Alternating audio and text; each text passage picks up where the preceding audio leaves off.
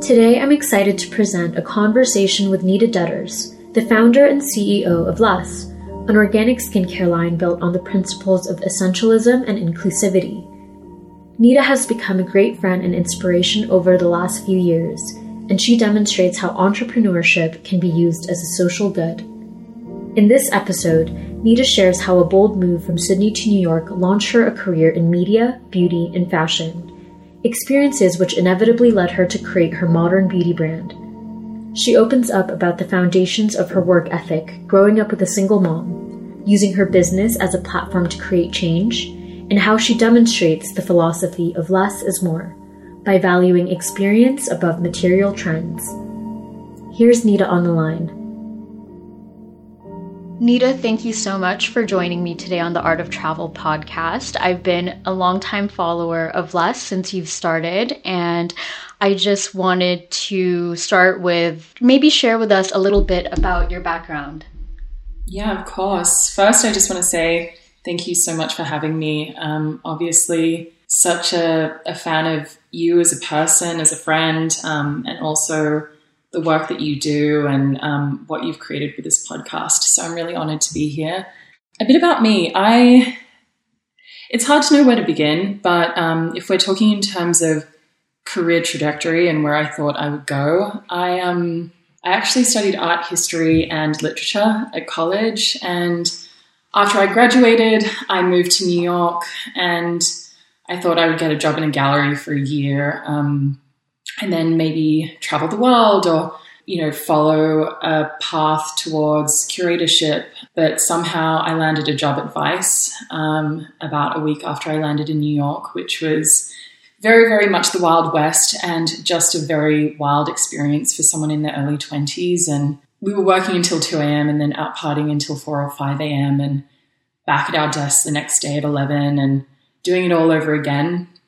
And from there I ended up transitioning into fashion, which was an industry I didn't ever really see myself working in, but somehow I landed there and I was working with a lot of very young, emerging, very artistic brands, a lot of brands coming in from Scandinavia, some from LA, who were really just breaking into that market of this more kind of traditional canon of New York fashion. Mm-hmm. And just for context for our listeners, where are you from? Where did you live before you moved to New York?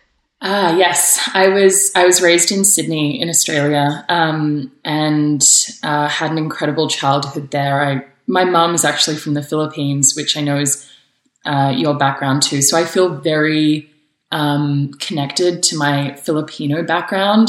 But I also had a very typical Sydney upbringing by the beach in nature and was very fortunate to have that as the preface to what ended up being a life living in the city, New York of all places, which obviously just was so far from home. And I think, I've always been someone to really trust my gut and go with what feels right. But I only knew one person when I moved to New York who was my friend from college, and we moved to New York together. But I knew no one. I had no contacts. I was told that a degree from Australia counted for nothing in America. And I really had to learn how to be very, very persistent and handle a lot of no's in my life. And I think that tenacity is something that's actually been one of the most formative parts of, I guess, my life, learning to deal with that and to accept that not as defeat, but as a challenge and work through that towards something bigger and greater and carve out my own path where there was no real support for me. Yeah, and that's a super bold move. What compelled you to move to New York from Australia? How old were you? I was 22. I don't think I understood really the challenge that I was facing, and I was young enough to not really comprehend or quantify what that was. And I think that was the perfect moment in time for me. I had been talking to my very good friend from university about moving to New York for a really long time. He and I actually became friends, bonding over this dream of living in New York together. He wanted to follow acting and I wanted to have a career in art, and New York just seemed like the place that we had to be. But I had never even been to America before I moved to New York. So that's how out of my depth I was. And I had this job that I didn't like in Sydney right after I graduated, and I was dating a guy who I didn't really like either. In my lunch break, I looked at my bank account and I had saved enough to do something. And I thought about it and I was like, do I keep saving? Do I buy a nicer car? Do I work towards, buying an apartment in a few years? Or do I just do something completely wild? And I called my friend's brother, who was a travel agent. And this is back in the days of going to a physical travel agent and booking a ticket through them. And I asked if he was free.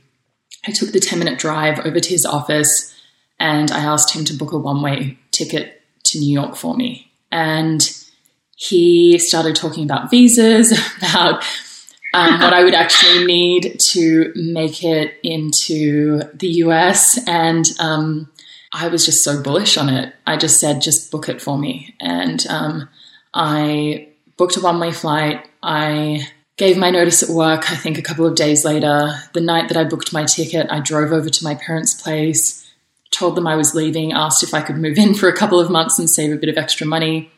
And the next day I broke up with my boyfriend. And that was probably the most formative choice I've made. It's really like this one choice where I had an option. Do I jump off this cliff and take a leap of faith, or do I stick to the path that is kind of carved out for me already? And I chose to just take a leap of faith, which just seems so, so bold now. Yeah, that is very bold. And what was it like landing in New York? As you mentioned, this was your first time in America? Yes. My mother has cousins in the US, this kind of sprawling Filipino family that ended up immigrating to London and the US and... the diaspora. Yes, exactly. So I had cousins and my mum had spent a lot of time in the US growing up, but I think because she had been to the US so frequently as a teenager and in her early 20s, there was never this real interest for her to return. And we as a family would always go to the Philippines for a month every year and be with, my great aunts and great grandmother, and my grandmother still has an apartment in Manila. So that was really our family trip. And I had backpacked around Europe, but for some reason, America just had never happened. And I don't know. I suppose I thought that if it didn't work out, I could always go home. And that fallback was there for me. So I don't know. I just didn't have, once you let go of the ties and you make a choice to do that, you just have to let the cards fall where they will. And I've been in the US for almost a decade now, which is crazy to think, because by the time I had booked my flight, put my deposit down for an apartment with a friend in New York and bought a winter coat, I really had run through all of my savings and was, 22, 23, just trying to make things work, eating dumplings and, drinking beer and working around the clock. And it was just such an incredible time to be in New York, though. I remember landing and just feeling like, wow, I really feel like myself for the first time ever. And Sydney will always be home to me, but there is something about New York that will always have my heart. And there's still a sense in me now that I've lived in LA for a while. I'm always traveling back to New York and I think about it every day. I mean, I think for certain people it just has that hold, and you experience so much in that city and it changes the way that you think. And it's, I suppose I always felt a bit different growing up in Sydney. I was just very artistic and just a bit odd. I wore a lot of vintage clothing even as a teenager, which wasn't very popular back then. And I just, I come from a mixed background and had this kind of melting pot of cultural ideas, and always felt kind of in between places. And New York is such an incredible landing ground for someone who encompasses that. And identifies those feelings. I agree with you completely that there is definitely an energetic hold of feeling like you're on the fringe, because in New York it feels like that is the norm, to be on the fringe. And I'm so curious to learn, did you land on your feet right away, or what was it like looking for jobs in New York City as someone who is fresh off the plane, had never really visited America before? What was that entire experience like? Was it a culture shock? Yes, it was. But there was just a part of me that just wanted to make it work so badly. I am the daughter of a single mom, and she worked, when I was really little, she worked like 3 jobs and put herself through law school at night, and was just such an incredible figure in my life, and really showed me what hard work can create in your life if you're willing to roll up your sleeves and take that on. And I just tried to emulate her. And I think in a way I decided that I was going to try and put in the same amount of work and persistence when I arrived in New York that my mum had when she was in her early 20s. And I just looked for a job like it was a full-time job.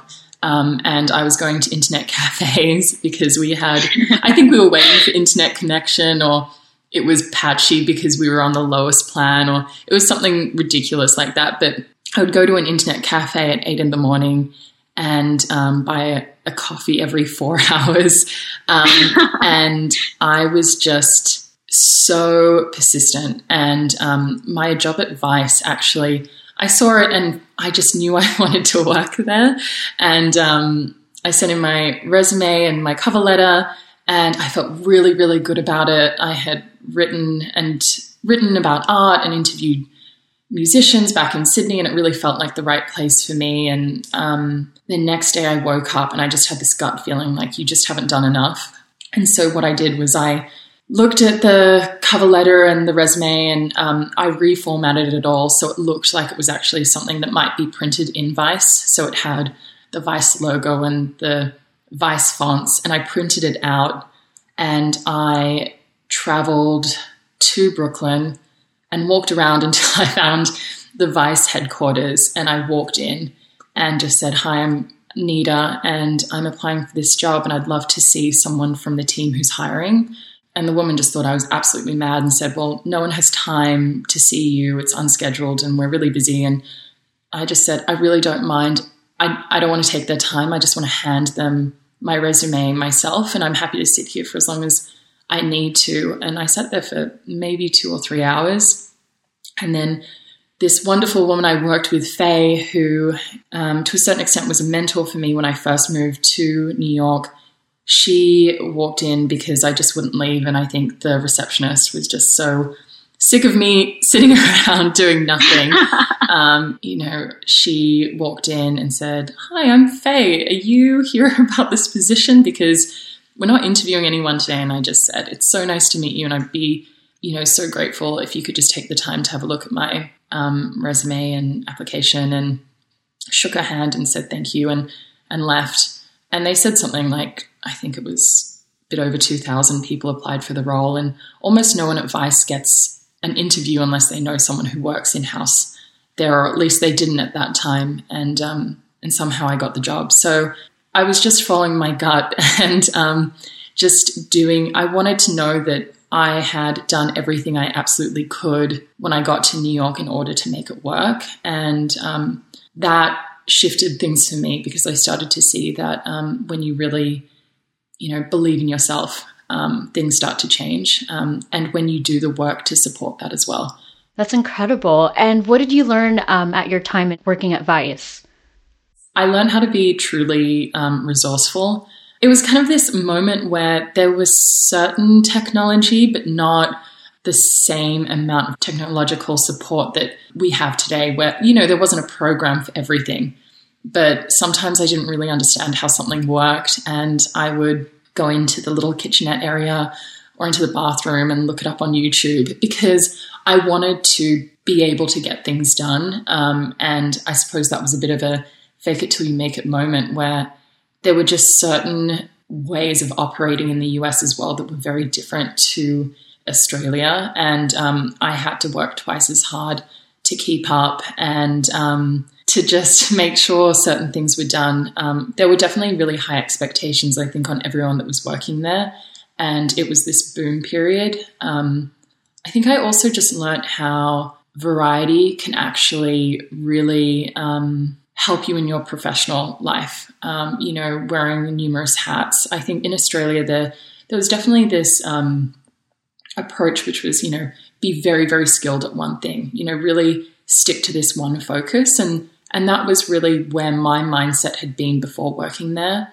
And working at Vice, I realized that in America, you had to wear multiple hats and juggle so many different balls. And I had to learn that very, very quickly in order to keep my job there. So, yeah, and I'm sure, hindsight is 2020, but working in an editorial position, especially in New York, you do have to wear multiple hats and juggle multiple roles. And do you feel like now it's sort of primed you for being a founder? Yes. I think that being a founder, the most important thing is to simply really believe in what you're doing. I mean, you have to have so much conviction around your company and your product, and you have to be your own customer. And to me, that is key beyond anything, any learned skill, because you can learn skills at any age. I'm learning so much every day. And I think that's, something that really gets me out of bed in the morning. But working in editorial, learning how to adapt, moving countries, having very limited support and learning how to stay afloat they've all been really instrumental in how I have taken on my role at LESSE and just getting it off the ground. And also just learning how to create something from nothing and problem solving my way through that, because to arrive in America and not know anyone and to not have any introduction, no one that I could reach out to and say, hey, can you email this person for me? Or do you know anyone that works in this industry? I didn't have any of that. And I think being able to find a way through that and work out how to maybe approach things differently has been so helpful in being a founder and just thinking, okay, I'm planning to launch this company or create this product, but I have no contacts in this space. And how do you even go about that? Yeah, it's like a survival instinct. Yes, I definitely have survivor. It's funny. My husband says that to me all the time. He's just like, you are just a survivor. And we do joke about it a lot. I think it's, a lot of people who have moved to New York in their early 20s feel that way. I think a lot of people who are the children of single parents who have seen how their parents survive and move beyond that and learn how to thrive. Like, there have been so many experiences and figures in my life who have shown me that, surviving is something that is a baseline, and beyond that, you can actually create a really incredible life. So I've been lucky to have that instilled in me from a young age. This has a lot of personal resonance to me because my parents divorced pretty early on when we moved to America, and my mom took on full custody of me and my sister. And for many, many years, we lived in a one-bedroom apartment that was very small, and she worked 2 to 3 jobs to support us and stay afloat. And even though, she remarried and current conditions are much more comfortable now, there is something that's instilled at a very early age of feeling like you have to fight for your daily bread and butter. And I'm so curious to hear if you feel the same, where it never really goes away. Not in a bad way, but it's just a way of being at this point where surviving is the only option. You're completely right. And, I see that in you as a friend as well. Just how grounded you are. I can understand so much about kind of where you come from as a person, just hearing that. But I think it's kind of two-pronged. One is that when you have an experience of seeing someone work so hard for you to have, basic necessities in life and to be able to go to school without worrying what food will be on the table at night. You are grateful for every moment, everything that you get, every small success is something that you're so grateful for. But simultaneously, you don't feel so tied to material things. I'm not sure if you feel the same, but I think that there's a deep understanding among a lot of people who have been there or have seen their parents struggle to make things work, where they understand that love and happiness doesn't come from objects. And I think that that is such an important lesson for all of us, and I feel very grateful for that. I mean, one of my earliest memories is my mum, when we had a very, very small apartment. It was a studio or a one bedroom, like your sister and your mum had. And she, I think, got a fridge for free. And it was this rusty old thing, and she painted it bright pink. And it just brought so much happiness into our kitchen. And she made something that could have been such a sorry sight into something that just brought joy. And I always think about that and how you can shift your perspective in order to just live differently, and how much that can just change your mood and way of thinking. So I definitely feel you there.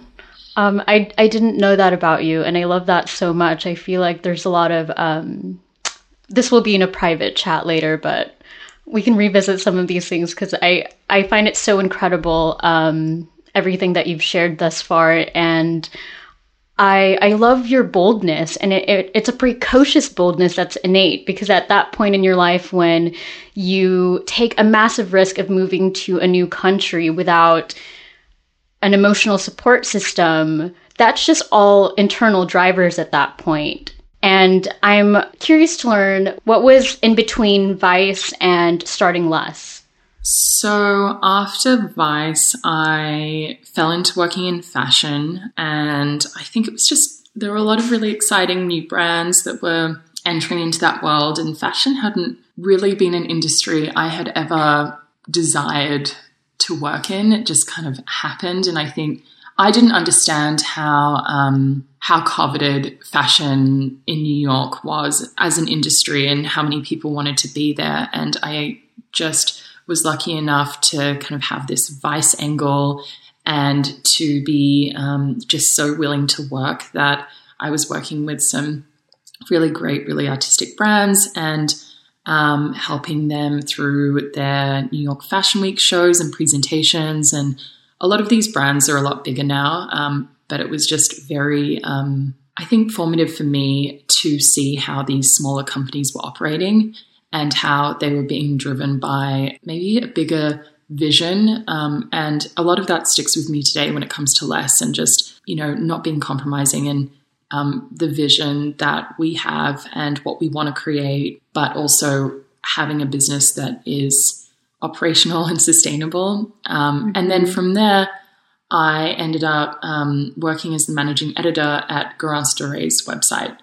So it was this time when I think people were really understanding the power of social media, and things were really taking off in the digital space. And I was given this incredible opportunity to kind of run the digital team and cast people and come up with storylines and pitch ideas for big brands we were collaborating with. And it was just this time of creativity nonstop. We were shooting so much and traveling to Paris for Fashion Week there and shooting backstage at New York Fashion Week. And that was also when I was really introduced to beauty. So that was a very important moment in my career trajectory where I learned how to wear multiple hats, get so many things done, but I was also introduced to the beauty area, and I realized that I was interested in that in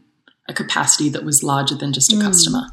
And I remember when we spoke a little while ago, you had mentioned you discovered a lot about the beauty industry that didn't feel modern. And so what were those sort of findings? Well, a few things. One was I started to recognize how beauty products were marketed in a way that just didn't feel transparent. And I started to see this kind of, as I was talking to different experts in the beauty space specifically, and in particular when it came to skincare, I was seeing a very, very clear, very common thread between what they were recommending people's skin's needs were and a very, very different story that was being marketed by brands. And a lot of it had to do with using a lot of product. These brands selling you dozens of products and very specific products for all of these needs. And to me, it just resulted in this sense of insufficiency, which I know I personally have felt. I struggled with acne for a really long time, and it just felt like such a personal finding for me, where I recognized that the insufficiency that I felt personally had come from the way that I had been marketed to, and that was making me feel like I wasn't good enough and I needed all of these products in order to fill this void. And something else that I also just recognized within that time was how many ingredients are in products in the US that aren't permissible in products in Australia, which, is obviously a market that I'm very familiar with growing up there. There's something like 1,300 ingredients that are banned in products in Australia and Europe, and there are only 10 or 11 in the US. So the way that it operates is that in the US, you have to be proactive, and there needs to be funding behind the research in order to get an ingredient banned. And so when there isn't funding, there's no proactive measures that are led by a government agency to ban something. And so that leads to so many different ingredients in products that have question marks over them. And, we're being told that we need to apply this to have this immediate result, but we're not being shown what the long-term effects could potentially be. And then the third thing that I recognized was just the sheer waste in the industry, how much plastic, these big tubes that were wrapped in plastic and all of these single-use materials. And that was all for, a 10 mil product, but it was packaged to make it feel like an 80 mil product. So you start to see all of these issues within the space when you're looking at products every day and you're talking to experts nonstop. And then I think the final thing was just recognizing how outside of the beauty industry I had always felt. Personally, how, my mum struggled to find the right color tone for her skin, and that was something that I had always noticed, and that none of the models ever looked like my friends or I. And that was just this moment for me where I just realized that beauty was such a community where people came together and they became vulnerable and they would talk to each other about the stories that they had of, a skin issue or a product that they loved, and how that should be something that a space where everyone feels welcome.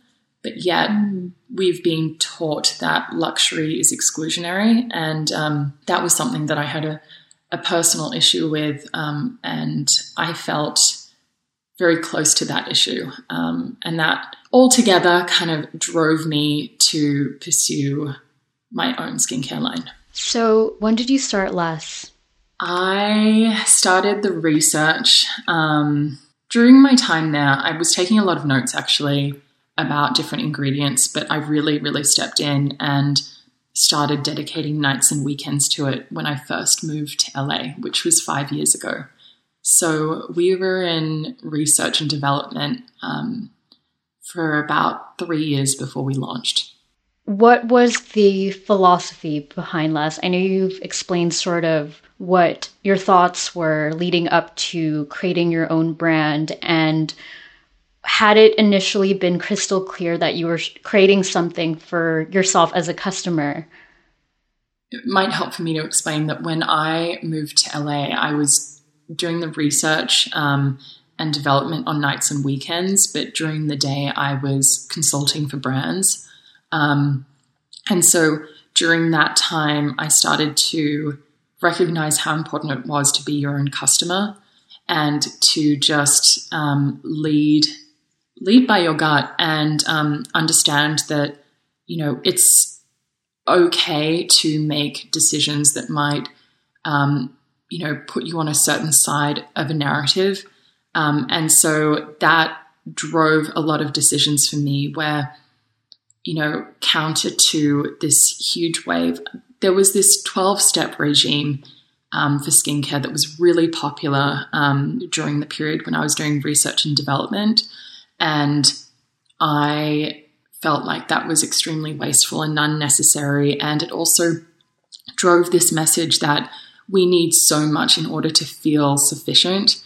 And I wanted to create something that was completely counter to that, which was just pure essentials. And that's where the name LESSE comes from, this idea of less is more and just reducing things and stripping it way back for the benefit of the environment and also for the integrity of our skin and just for ourselves on a deeper level of, how much do we really need? The truth is that we already have everything that we ever need, and it's just great to have some key skincare products to support us along the way. And that's really our approach, is to really step back from any kind of messaging that would ever make people feel like they have to have this. Sure, your skin might be dry or reacting to wearing a face mask every day, and these are products that can help you and get your skin on balance. But our goal ultimately is to get your skin into a place where you feel completely in harmony with how it's working, how balanced it is. And, if there was ever a point where you could reduce your entire skin care ritual to just, one product, like say our serum, that would be the best result that I could hope for, because it would mean that you have brought your skin into such a place where it is so independent from external support. And so we're really aiming to create a different way of thinking about organic skincare. Sorry to interrupt you. I love that so much. And when we had one of our earlier chats, I remember you mentioned that there is this educational part of what you're doing with LESSE, with trying to simplify and pare back a skincare routine. And I'm so curious to learn, what is this educational portion of the brand? I know a major issue for me that I felt as a customer, especially as one that had chronic skin issues, was that I felt like the products I was using were so disconnected from the real information that any high-level expert would provide. And so we create our products based on this deeper thinking around what skin actually needs, and we try to educate our customers in a very subtle way through our products. So, for instance, our first product was our Ritual Serum. It's an oil-based serum, and at the time when we launched LESSE, there was still this pushback against oil-based products, where a lot of people who have oily or combination skin felt like they had to continue, using astringents and different products that stripped your skin of its natural oils, when in fact we should be encouraging people who have skin types like that to use more oils in order to balance the oil production of their sebum. So it's all very subtle in how we kind of roll it out, and we do have some messaging. It's not this intense educational program. It's just like, this might seem counterintuitive, but this product will be great for you because of X, Y, and Z. Again, with our face mask, it coagulates slightly, but it never completely oxidizes. And that's because if you go and see a really great esthetician, they won't be applying a face mask that completely dries out. What happens when that effect takes place on your skin is that all of these, again, natural oils are kind of stripped from your skin. Your skin gets really dry and it throws your oil production off balance, and it can actually encourage an overproduction of oil in the days following that mask. So you are sometimes encouraging breakouts to happen, when you use a mask that isn't doing that, but is actually, indulging your skin in the deeper effects that putting something on and leaving it there for 20 minutes does create, you're seeing the benefits without any of those negative repercussions. So we wanted to kind of shift the way that consumer products are created and think about what are the products that experts and estheticians would use if you went in for a deeper treatment, or, we just wanted to create products that help to subtly educate customers.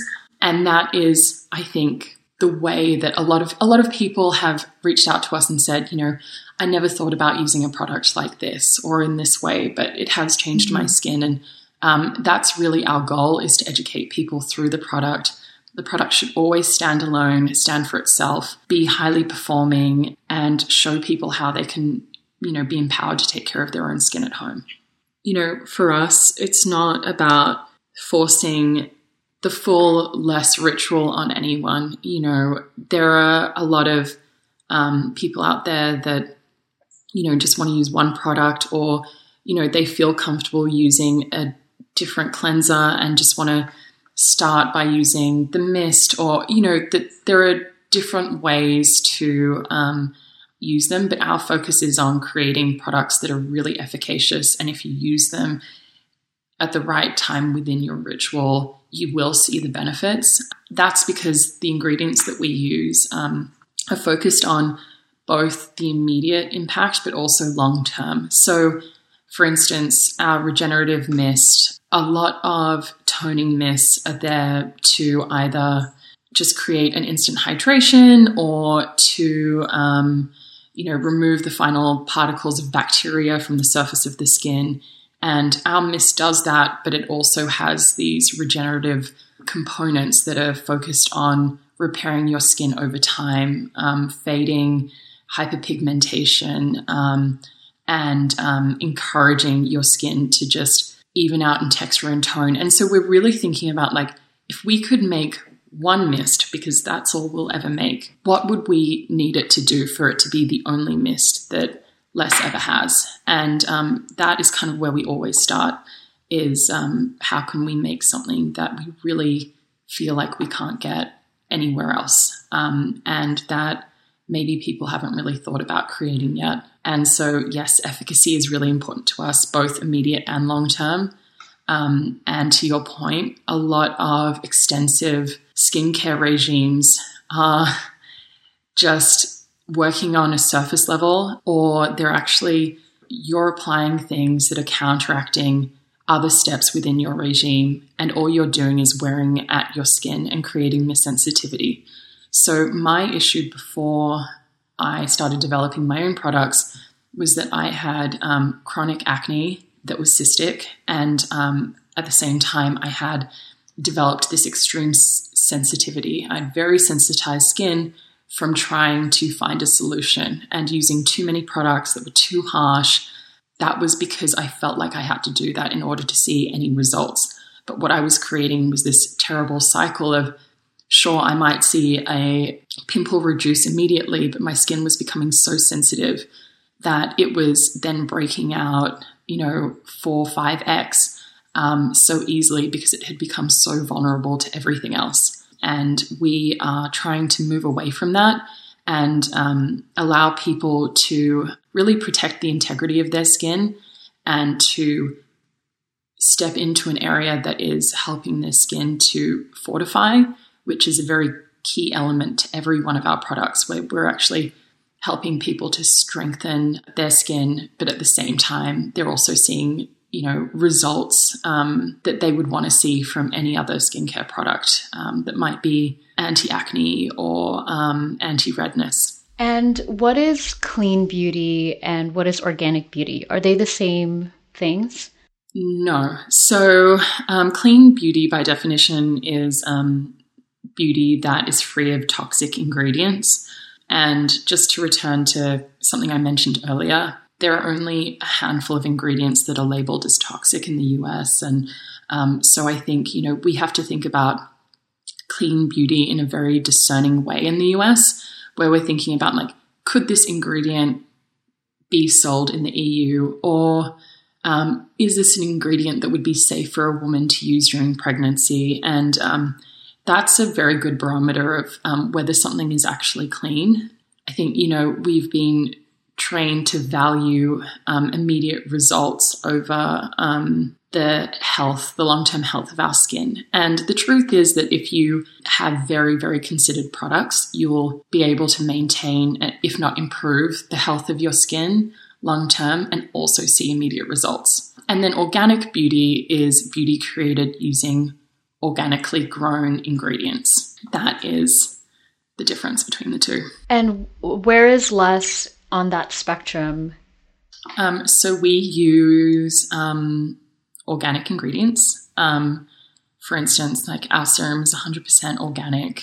We don't use any foaming agents. We don't use any dilutants. And we actually work with suppliers that are using more regenerative practices. So we're very, very strict on who we work with and the kind of ingredients that we use. So if we can't verify that an ingredient that we want to use is going to come from a certain supplier that or a farmer that is able to show proof of their sustainable practices and their ethical practices, then we just won't include that ingredient in a product, and we'll go back to the drawing board and think about the formula from a different angle. This is a huge part of kind of the day-to-day problem solving that I do now, which is miles away from the problem solving I used to do in New York when I first moved there, but obviously it all connects. But we have actually been working with our factory to grow some of the ingredients we use. So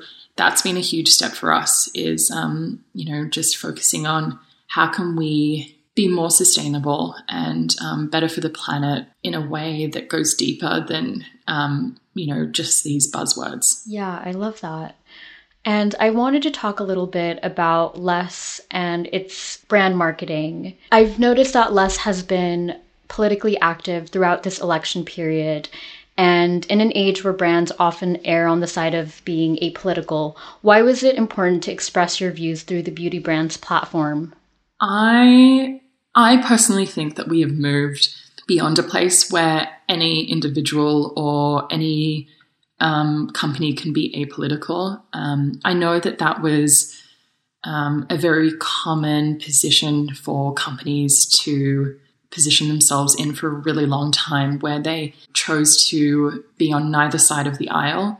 But we're beyond that. There's just too much at stake at this point, and there is so much information that is so readily available to us that we cannot look the other way. I just have to question if any individual or brand can sit by and see what's going on in the world, how they can try and remain neutral. I mean, you can't remain neutral in situations of injustice. And for us as a team at LESSE, it's so important that we use whatever platform we can when possible to amplify voices around issues that matter.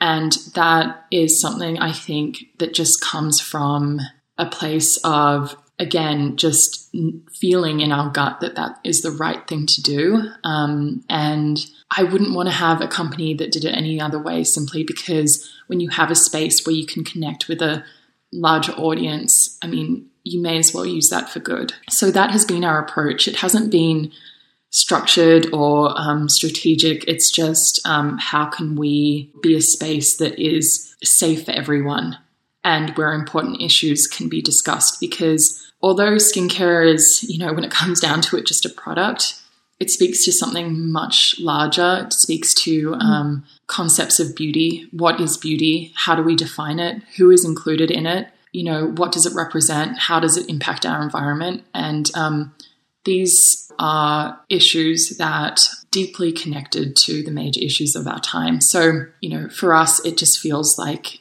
a very natural way to do things. I just think that no company at this point can remain apolitical. So if that choice hasn't been made by a company, it will be for them. I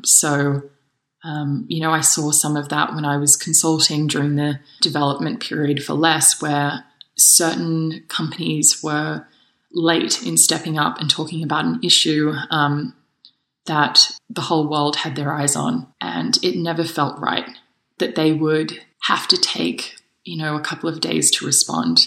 These are issues that are impacting people every day. We're talking about human lives, and we have come to a place where for so long it has always been about profit, and now we have to be courageous not even courageous, just human in putting people and our planet over profit. How we can shift how the world operates, how we look at business, because companies big and small have much more influence on the way that people think and how they operate and how they tune in to these issues than one might think. And we've seen the results of that this year, how connected people feel with certain companies that are focused on real sustainability or real representation. And, I think that a lot of that just comes from teams who just deeply believe about these issues. And that's why it's really important to give people a seat at the table, allow more women into the boardroom, allow people of all different skin tones, of different educational backgrounds. It's so incredibly important that internally there is representation in order to allow what is right to be at the forefront of how companies operate. And I think this is so important because what I find most interesting about your brand is how modern it feels. It is a brand that is very reflective of the times, in the sense that there's civic engagement, there's transparency, there's consciousness, and there's sustainability. And beauty has been going through many shifts, from more transparency towards ingredients to seeking inclusivity and representation in brand campaigns, gender fluidity.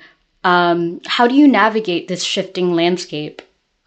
It's such an interesting question. I'm not sure that we're necessarily shifting. I think, just to circle back on an earlier point, it's so incredibly important to be your own customer.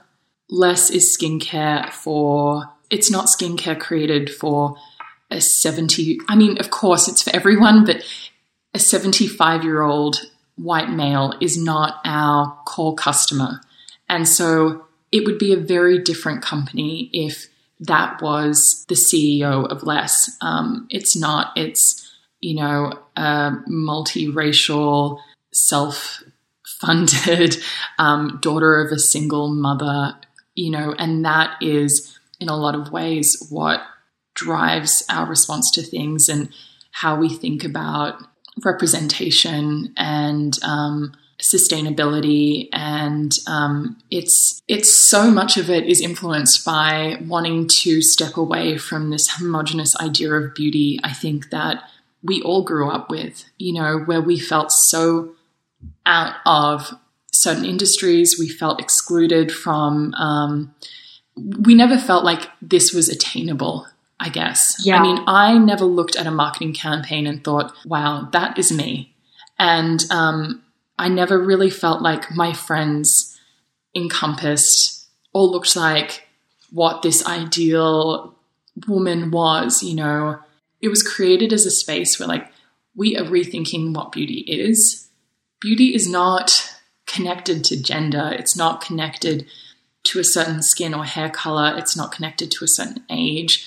It's not connected to this idea of sexiness or anything like that I think, is really what traditional beauty marketing focuses on. Our marketing, if that's what you can call it, is really just focused on okay, where do we see beauty in the world? Who inspires us?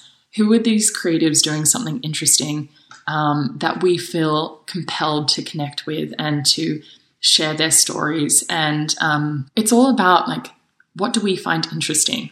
What are we compelled by? And I just don't think that our team and our community are compelled by this homogenous idea of what beauty is or was, as defined by the beauty industry as a whole back in, say, the 80s and 90s. We're interested in people who are living creative lives, who are, speaking out on certain issues, who are thinking their own way. And that's what we tend to gravitate towards as a team. And I think by way we connect with a certain community who feels aligned with those people, like the talent that we have, the different campaigns that we publish. And it, again, is just simply a gut feeling that we have where we're sharing, different ideas as a team every day. Like, this could be cool. This could be interesting. Why don't we try this? And we kind of see where that path follows. We're operating in a way that feels very instinctive. And I think at this point in time, that's so important that certain brands are feeling like they can move beyond this traditional marketing journey, which is, so structured and so formulaic. And I think that is something that we're going to see shift very, very quickly. There's so much, innovation in technology. There's a huge shift in what people want out of brands, how they want to feel connected to them, how they want to shop. And, it's so important that we are being more agile and just thinking as customers more than anything. I love that. And we recently talked about reading the room when it comes to marketing. This year has been particularly challenging for brands to balance their commercial interests with everything going on in the world. What has been the challenges you face as an independent label at this time? It is difficult at times. You want to obviously have a business that is making enough money to pay for your team and to cover basic expenses and to keep growing. And you want all of those things, especially as an independent company where you don't have the fallback of investors or VCs. But this year we have been talking about human lives, and you have to keep things in perspective. It's so important that I recognize that we are not saving lives every day. We are focused on changing the way people think about skincare. And although that is important to a certain regard, and to me as an individual and as the founder of LESSE, there is no way you can compare that to human lives and systemic issues and levels of oppression and injustice that have come to the surface this year more than ever, despite being there all along. And, for us, it hasn't necessarily been challenging. It's just, we've just had to learn how to adapt and to be responsive and to be comfortable with pulling the plug on something because it doesn't feel right for us to send an email or to launch an initiative or to announce a new product in the wake of something that is completely devastating, but is also speaking to a much larger issue. And that's something that as you grow as a company, you take on more responsibility as well. How will you respond to this? How will you step up? And I think, for us, we have grown a lot over the past year. We've only been around for 2 years. So the last year we have grown quite a lot, but we have wanted to step up to the expectations of, I think, what we have on ourselves, but also what our community has for us as a team in being very responsive to issues that matter and being able to step up and say, this is something that's more important than us selling products today. I think you guys have done such an incredible job with the amount of civic engagement you've been doing on LESSE, just because there is this beautiful balance between the conversation that you're supporting as well as the community that you're building. And I wanted to learn more about community building. I think you've built such an incredible community with LESSE. And what was this process like? I feel so lucky to, have the community that we have. We have people who have honestly been supporting us and shopping with us, but also just kind of sharing our brand with friends since week one. A lot of where our approach to community building has come from is just wanting to create first a welcome space where everyone feels like there is a place for them. Our products are non-binary. They're really simple. They're of extremely high quality, but we try and price them at a place that is somewhat attainable for everyone. And how we go about working with people is we just, again, find people that are thinking about things differently or share a very particular, unique vision. And when it comes down to kind of what we see in those people is that they are defining beauty on their own terms. And to us, like, to allow them to be people who represent LESSE, who we're collaborating with to create images or to announce, special events. It's so important that we're working with people who are outside of kind of this mainstream idea of beauty, or who are promoting, thousands of products, because that would be antithetical to our idea of like reducing what you use. And so we are very focused on lifting up certain voices and working with people because of their kindness or their intelligence or their creativity.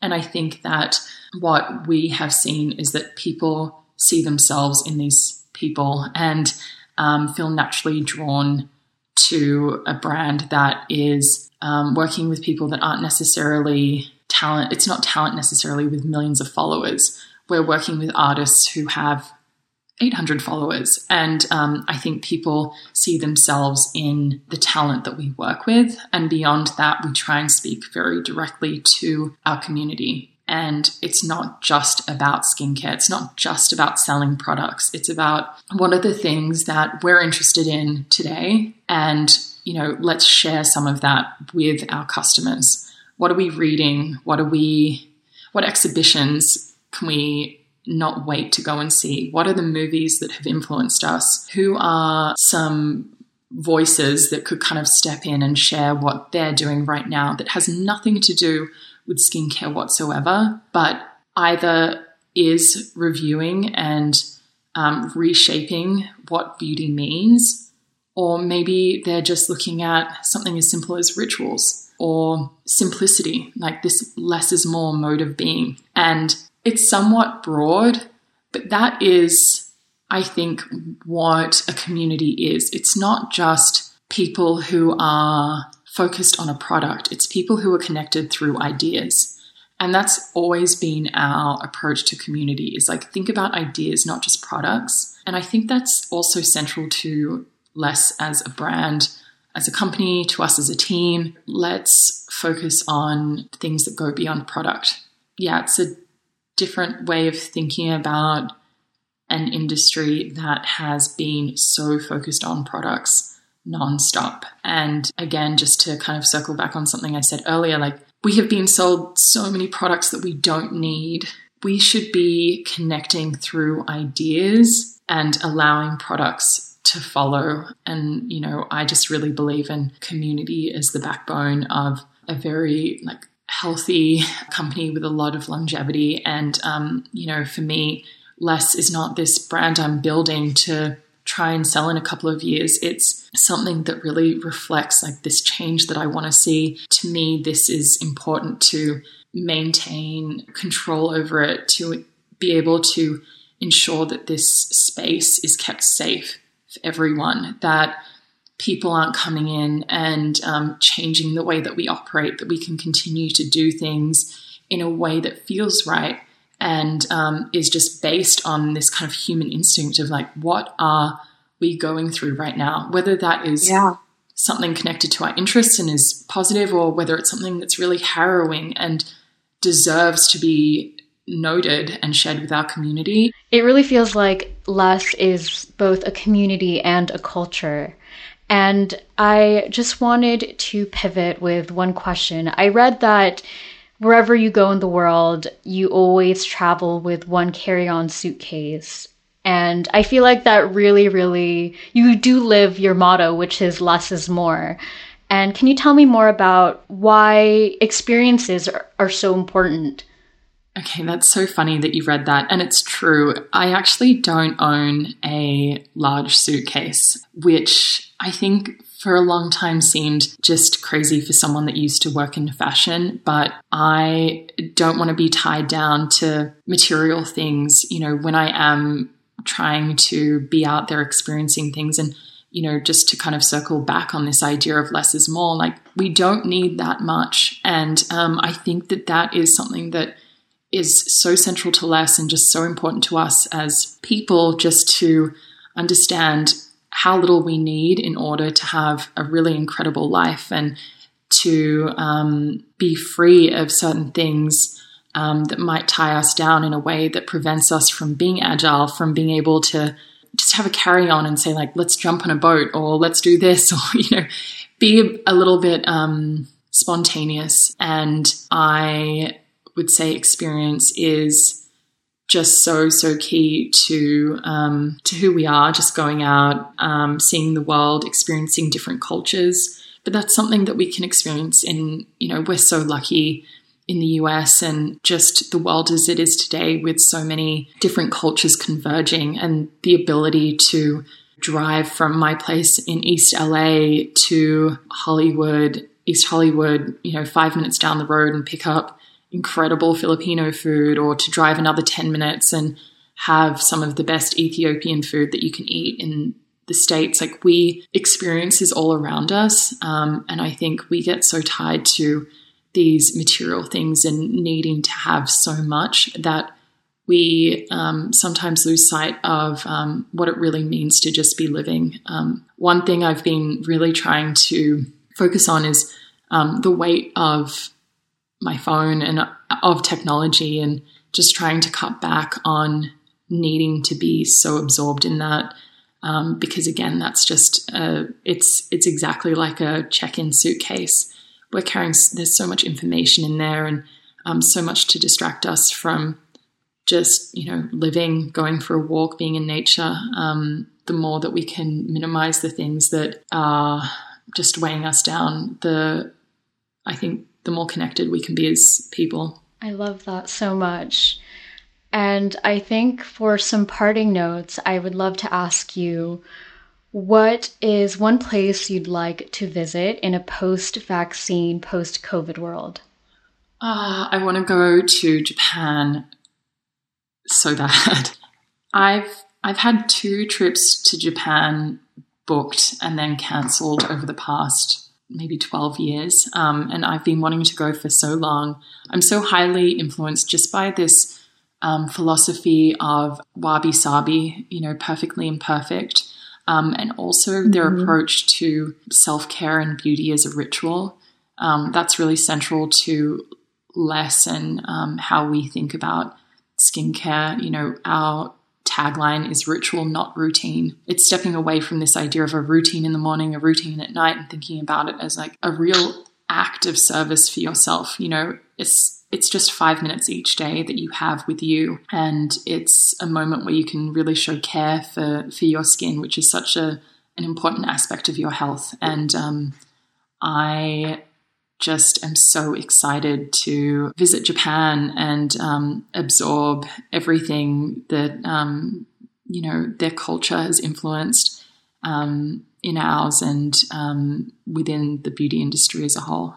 Well, Neada, thank you so much for sharing your story today and sharing your philosophies on LESSE.